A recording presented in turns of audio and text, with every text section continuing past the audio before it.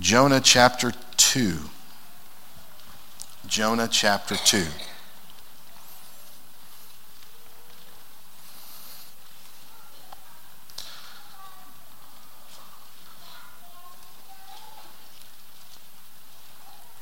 Suffice it to say, no doubt we have, many of you know this story frontwards and backwards, especially if you work at RCC Vacation Bible School, because it's either Moses, Noah, or Jonah. That's what we do, that trio. Sometimes the disciples get to fit their way in there, but it's mostly Jonah. And of course, we know the basics. I trust you know the basics. And but the Lord has shared with us some things, and hopefully we can share with you what God's laid on our heart for tonight, the way He would want it. Jonah chapter 2, the first 3 words are our text. Then Jonah prayed. That's it. Then Jonah prayed. This book, it's really short. You can go home and read it this evening. Probably out of all the books in the Bible, probably ends the weirdest out of any book. It ends with a question. It's very, very different, almost like there's a missing piece that never gets answered. But it's basically, if we can sum up the word that would describe what Jonah is all about, it simply is forgiveness. We could actually even include long suffering when it comes to God and to us. I hate math, and I have a point, I promise you this. Always have hated math. My dad loves it. He's a statistic. I hate it so much I can't even say the word. He loves stats.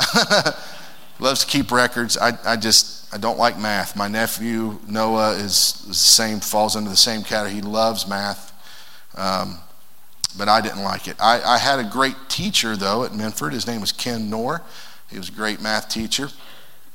And back in the day, Calvin Ray has referred to this a lot.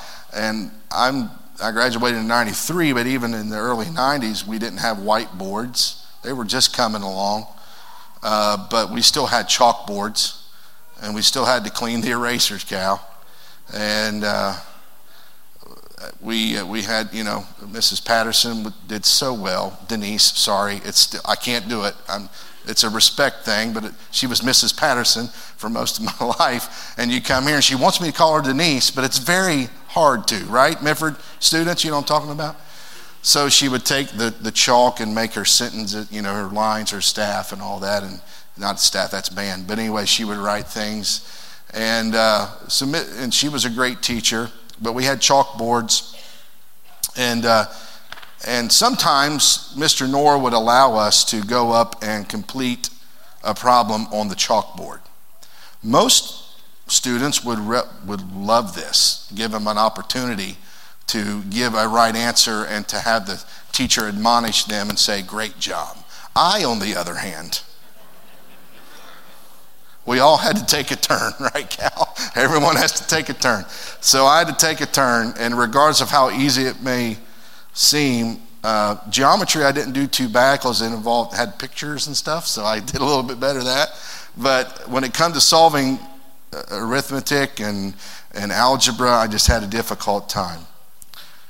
But one thing about Mr. Knorr, even though I got the answer wrong, he didn't kick me out of class. You know what he did?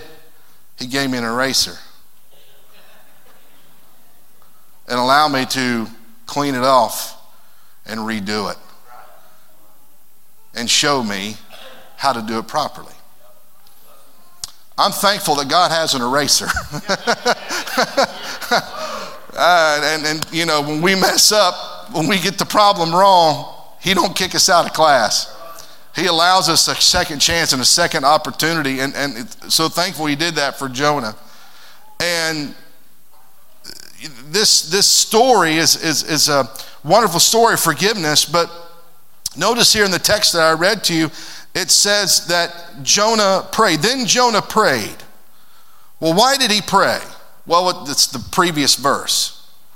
Now the Lord had prepared a great fish to swallow up Jonah, and Jonah was in the belly of the fish 3 days and 3 nights. I'm sure that if you were in the belly of a great fish, which Jesus called it a whale, so we know it's a whale, that you would be praying too.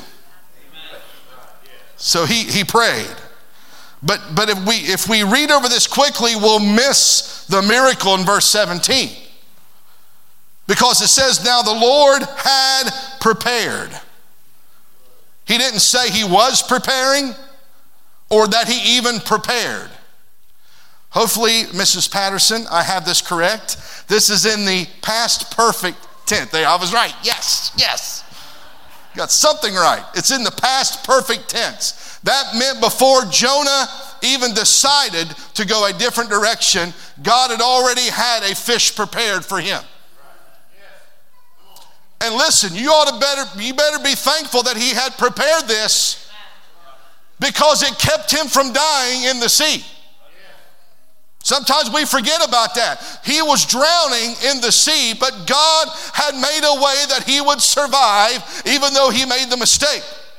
I'm glad God's solutions are always older than the problems that we face. God has a way out. He has an answer. Before we even get into trouble, he has a way that we can get out of that trouble. Aren't you thankful that he prepares things for us? He prepares it in the past. Before Adam and Eve sinned in the garden, God had already made a plan for men to be redeemed. It was called the Son of God. Aren't you thankful? Hallelujah, that he has the solution before the problem.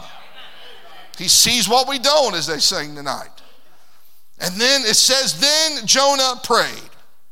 I've said this before, but it's worth repeating. Sometimes the worst place to be is the best place to pray. And as far as Jonah's concerned, this is the worst place for him to be. But it says, then Jonah prayed. The key word in those 3 words is not pray. The key word is then. Then Jonah prayed. You say, why is that the key word? Because Jonah was in direct rebellion. And he was doing in chapter 2 what he refused to do in chapter 1. Let's do a quick recap. You'll notice that he was running from the presence of God. And he was on the ship, and the sea was tumultuous, and they began to call upon the Lord and upon their gods. They wanted everyone to pray to whoever they would pray to. But Jonah refused to do so and went to sleep. He tried to sleep.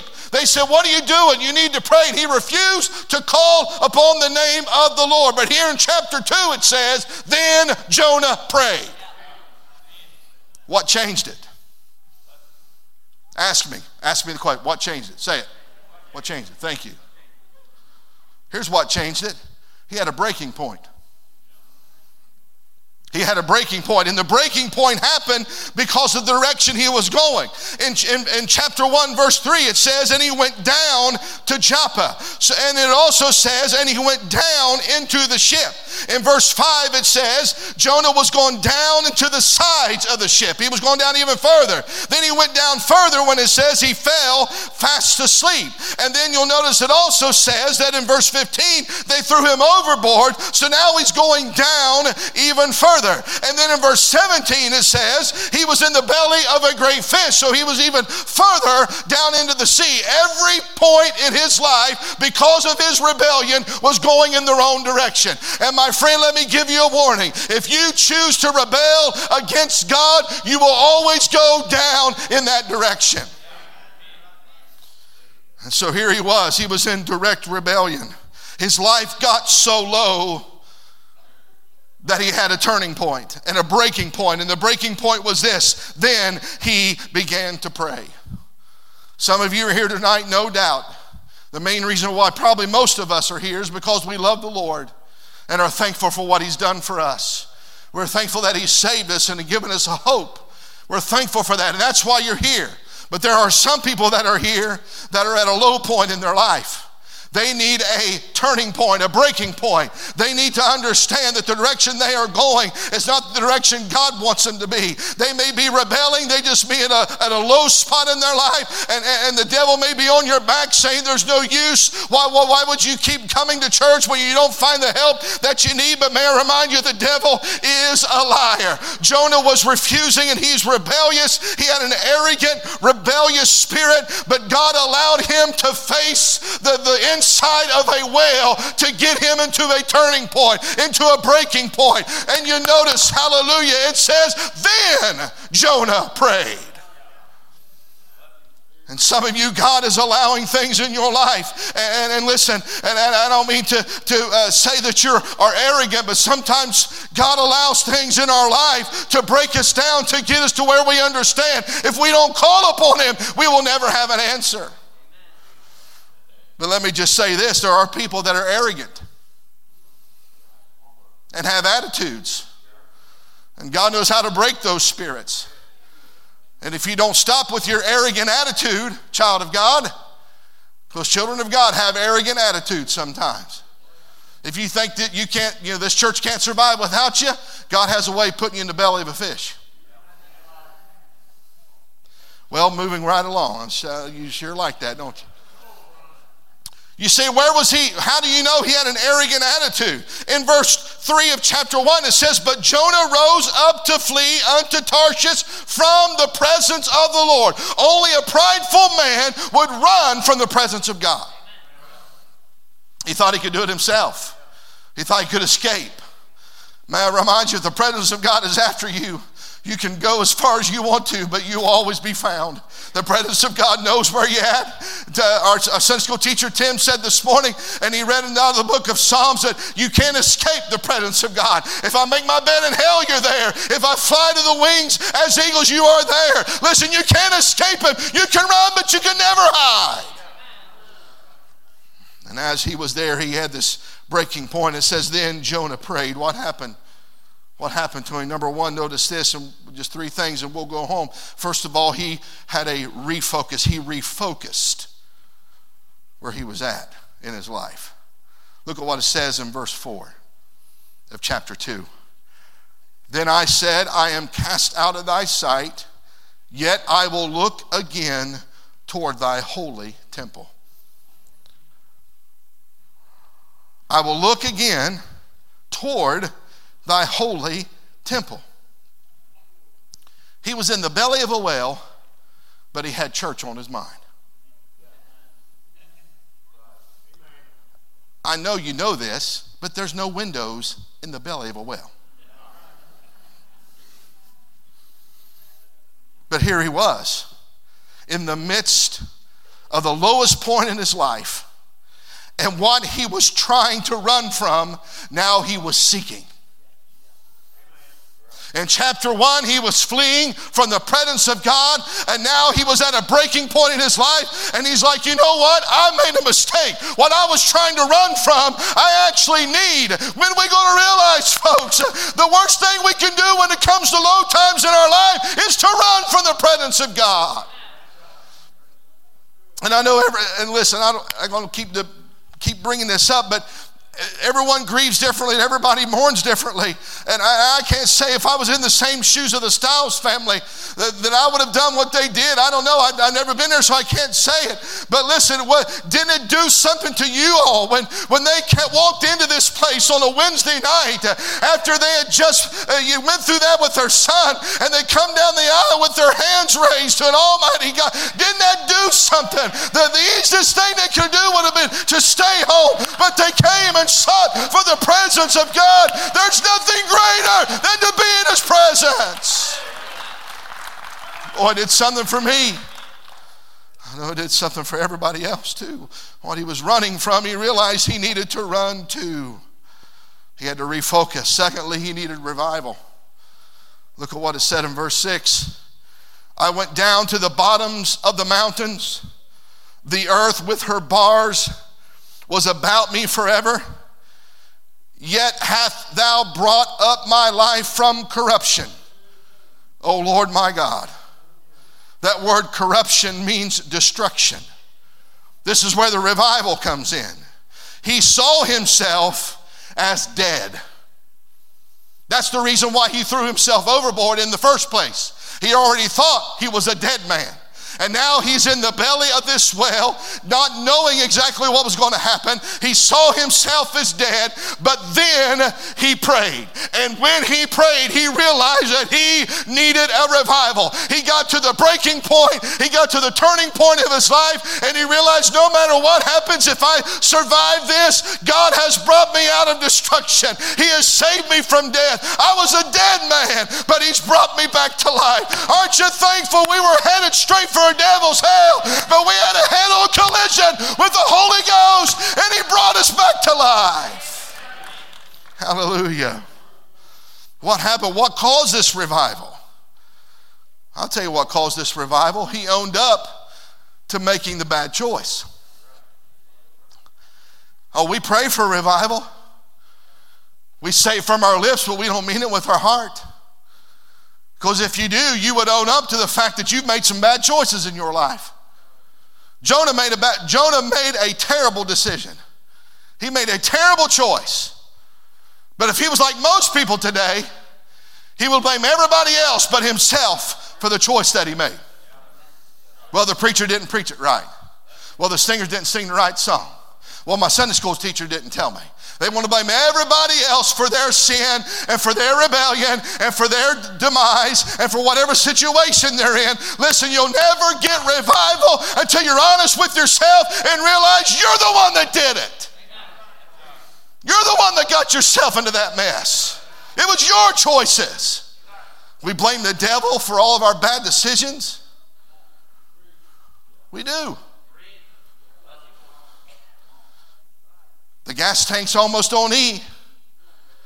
And we pass Speedway, Marathon, and BP. And we run out of gas. Oh, the devil caused my car to run out of gas. No, you didn't stop and fill your car up. Oh, the devil caused me to get a nail in my tire. No, it's the nail in your tire. It wasn't the devil. That's called accidents. We blame the devil for so much and he don't deserve it. You're the one that deserves it. It's your fault. And I'm preaching right now, if you really want revival, you got to understand you have made some bad choices. But irregardless of your bad choice, that's not a word. Sorry, Denise, I messed up again. She has told me that over and over again. It's not irregardless. Irregardless is not a word. It's regardless. Thank you. Regardless of the bad choice, God still gave him a second chance. Why? Because he was honest with himself and realized he was the one. He's the reason why he's in the mess that he's in. And because of that, God gave him the second chance. He gave him a revival. He caused him to refocus. But notice this, look at the rejoicing. This is good. Verse 9, he says, but I will sacrifice unto thee with the voice of thanksgiving. He is in the belly of a great fish, a whale. And yet he says, I will sacrifice unto thee with the voice of thanksgiving. Now we look at that and we read over it and think, oh yeah, Thanksgiving. It's a day in November. No. In the Hebrew, it's Todah. It actually means to praise with arms extended. It means to sing a song with arms extended. So if you look at it that way, let's repeat that. I will sacrifice unto thee with a song of praise with my arms extended. He wasn't in church. He wasn't in a prayer meeting. He wasn't in a camp meeting. He wasn't in youth camp. He was in the belly of a fish. And he said, I won't let my circumstances take away the fact that while I'm in it, I can still praise the Lord. What you may not realize if you read over chapter 2, I didn't want to bore you with with all the verses, but just take my word for it. A lot of these verses in chapter 2, he's quoting from the book of Psalms. He's referring back to Psalms in chapter 2. You know what he was really doing? This psalm in chapter 2 of the book of Jonah is actually song lyrics that he was repeating back to God. He said, while I'm in this mess, I'm going to sing a song. Lord, I'm sorry for what I've done. Lord, I'm calling out to you. I'm refocusing. I know I need to seek your presence. I know I've messed up and made a bad choice. And no matter what happens, I'm going to choose to lift my hands and praise you. I'm at the lowest point of my life, but I will not let this break me. I will not let this take away my praise. Listen, you may be at a breaking point. You may be at a turning point. You may be at the lowest point of your life. Don't let where you're at take away the fact you can still praise the Lord. Hallelujah. Hallelujah. Ask me this question. How do you praise in the belly of a well? Say it. Here's how you do it. He's in the belly of this fish. I don't mean to be gross, but let's be transparent here. In the stomach is where all the digestive juices are. Everything that's inside of a belly should be broken down. But even though he was in the belly, he wasn't broken. You know what he was saying? I don't like where I'm at. I don't like that I'm in it. But while I'm in it, I'm still going to praise, because I could have been broken. I should have been dead. I should have been taken out. But what I'm in hasn't broken me. Why? Because I determined to praise the Lord. Hallelujah. Hallelujah. Not thanking him for what I'm in. I'm thanking him while I'm in it. And then one of the great verses here in chapter 2. And the Lord spake unto the fish, and it vomited out Jonah on the dry land. He could just said spit, but he used vomited. Why? Because what had him bound and held in finally got sick of him. You notice that happened after he praised him? You notice that it let him go after he praised the Lord? You notice what was holding him back? Let him go after he praised the Lord? I'll say it over here. Don't you notice what had him held? Let him go whenever he praised the Lord. Have you caught on yet? If you're bound tonight, if you're low, if you think you'll never get out, lift your hands and praise and watch what God can do. Hallelujah. Depression will get sick of you.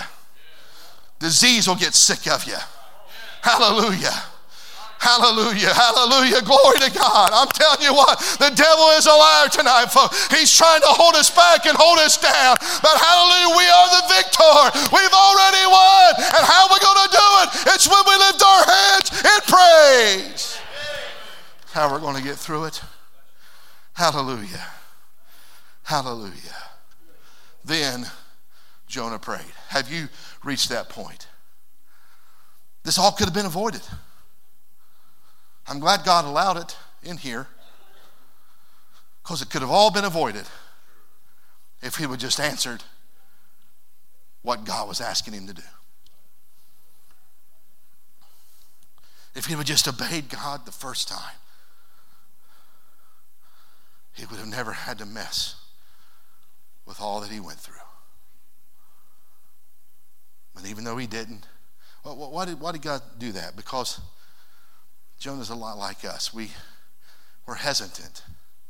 Sometimes it's not even all out rebellion. It's just we're hesitant to do what God is asking us to do. You said, "But how do I know the will of God? How do I know it's him?" The devil will never tell you to do anything that will promote the glory of God. The devil will never tell you to help somebody.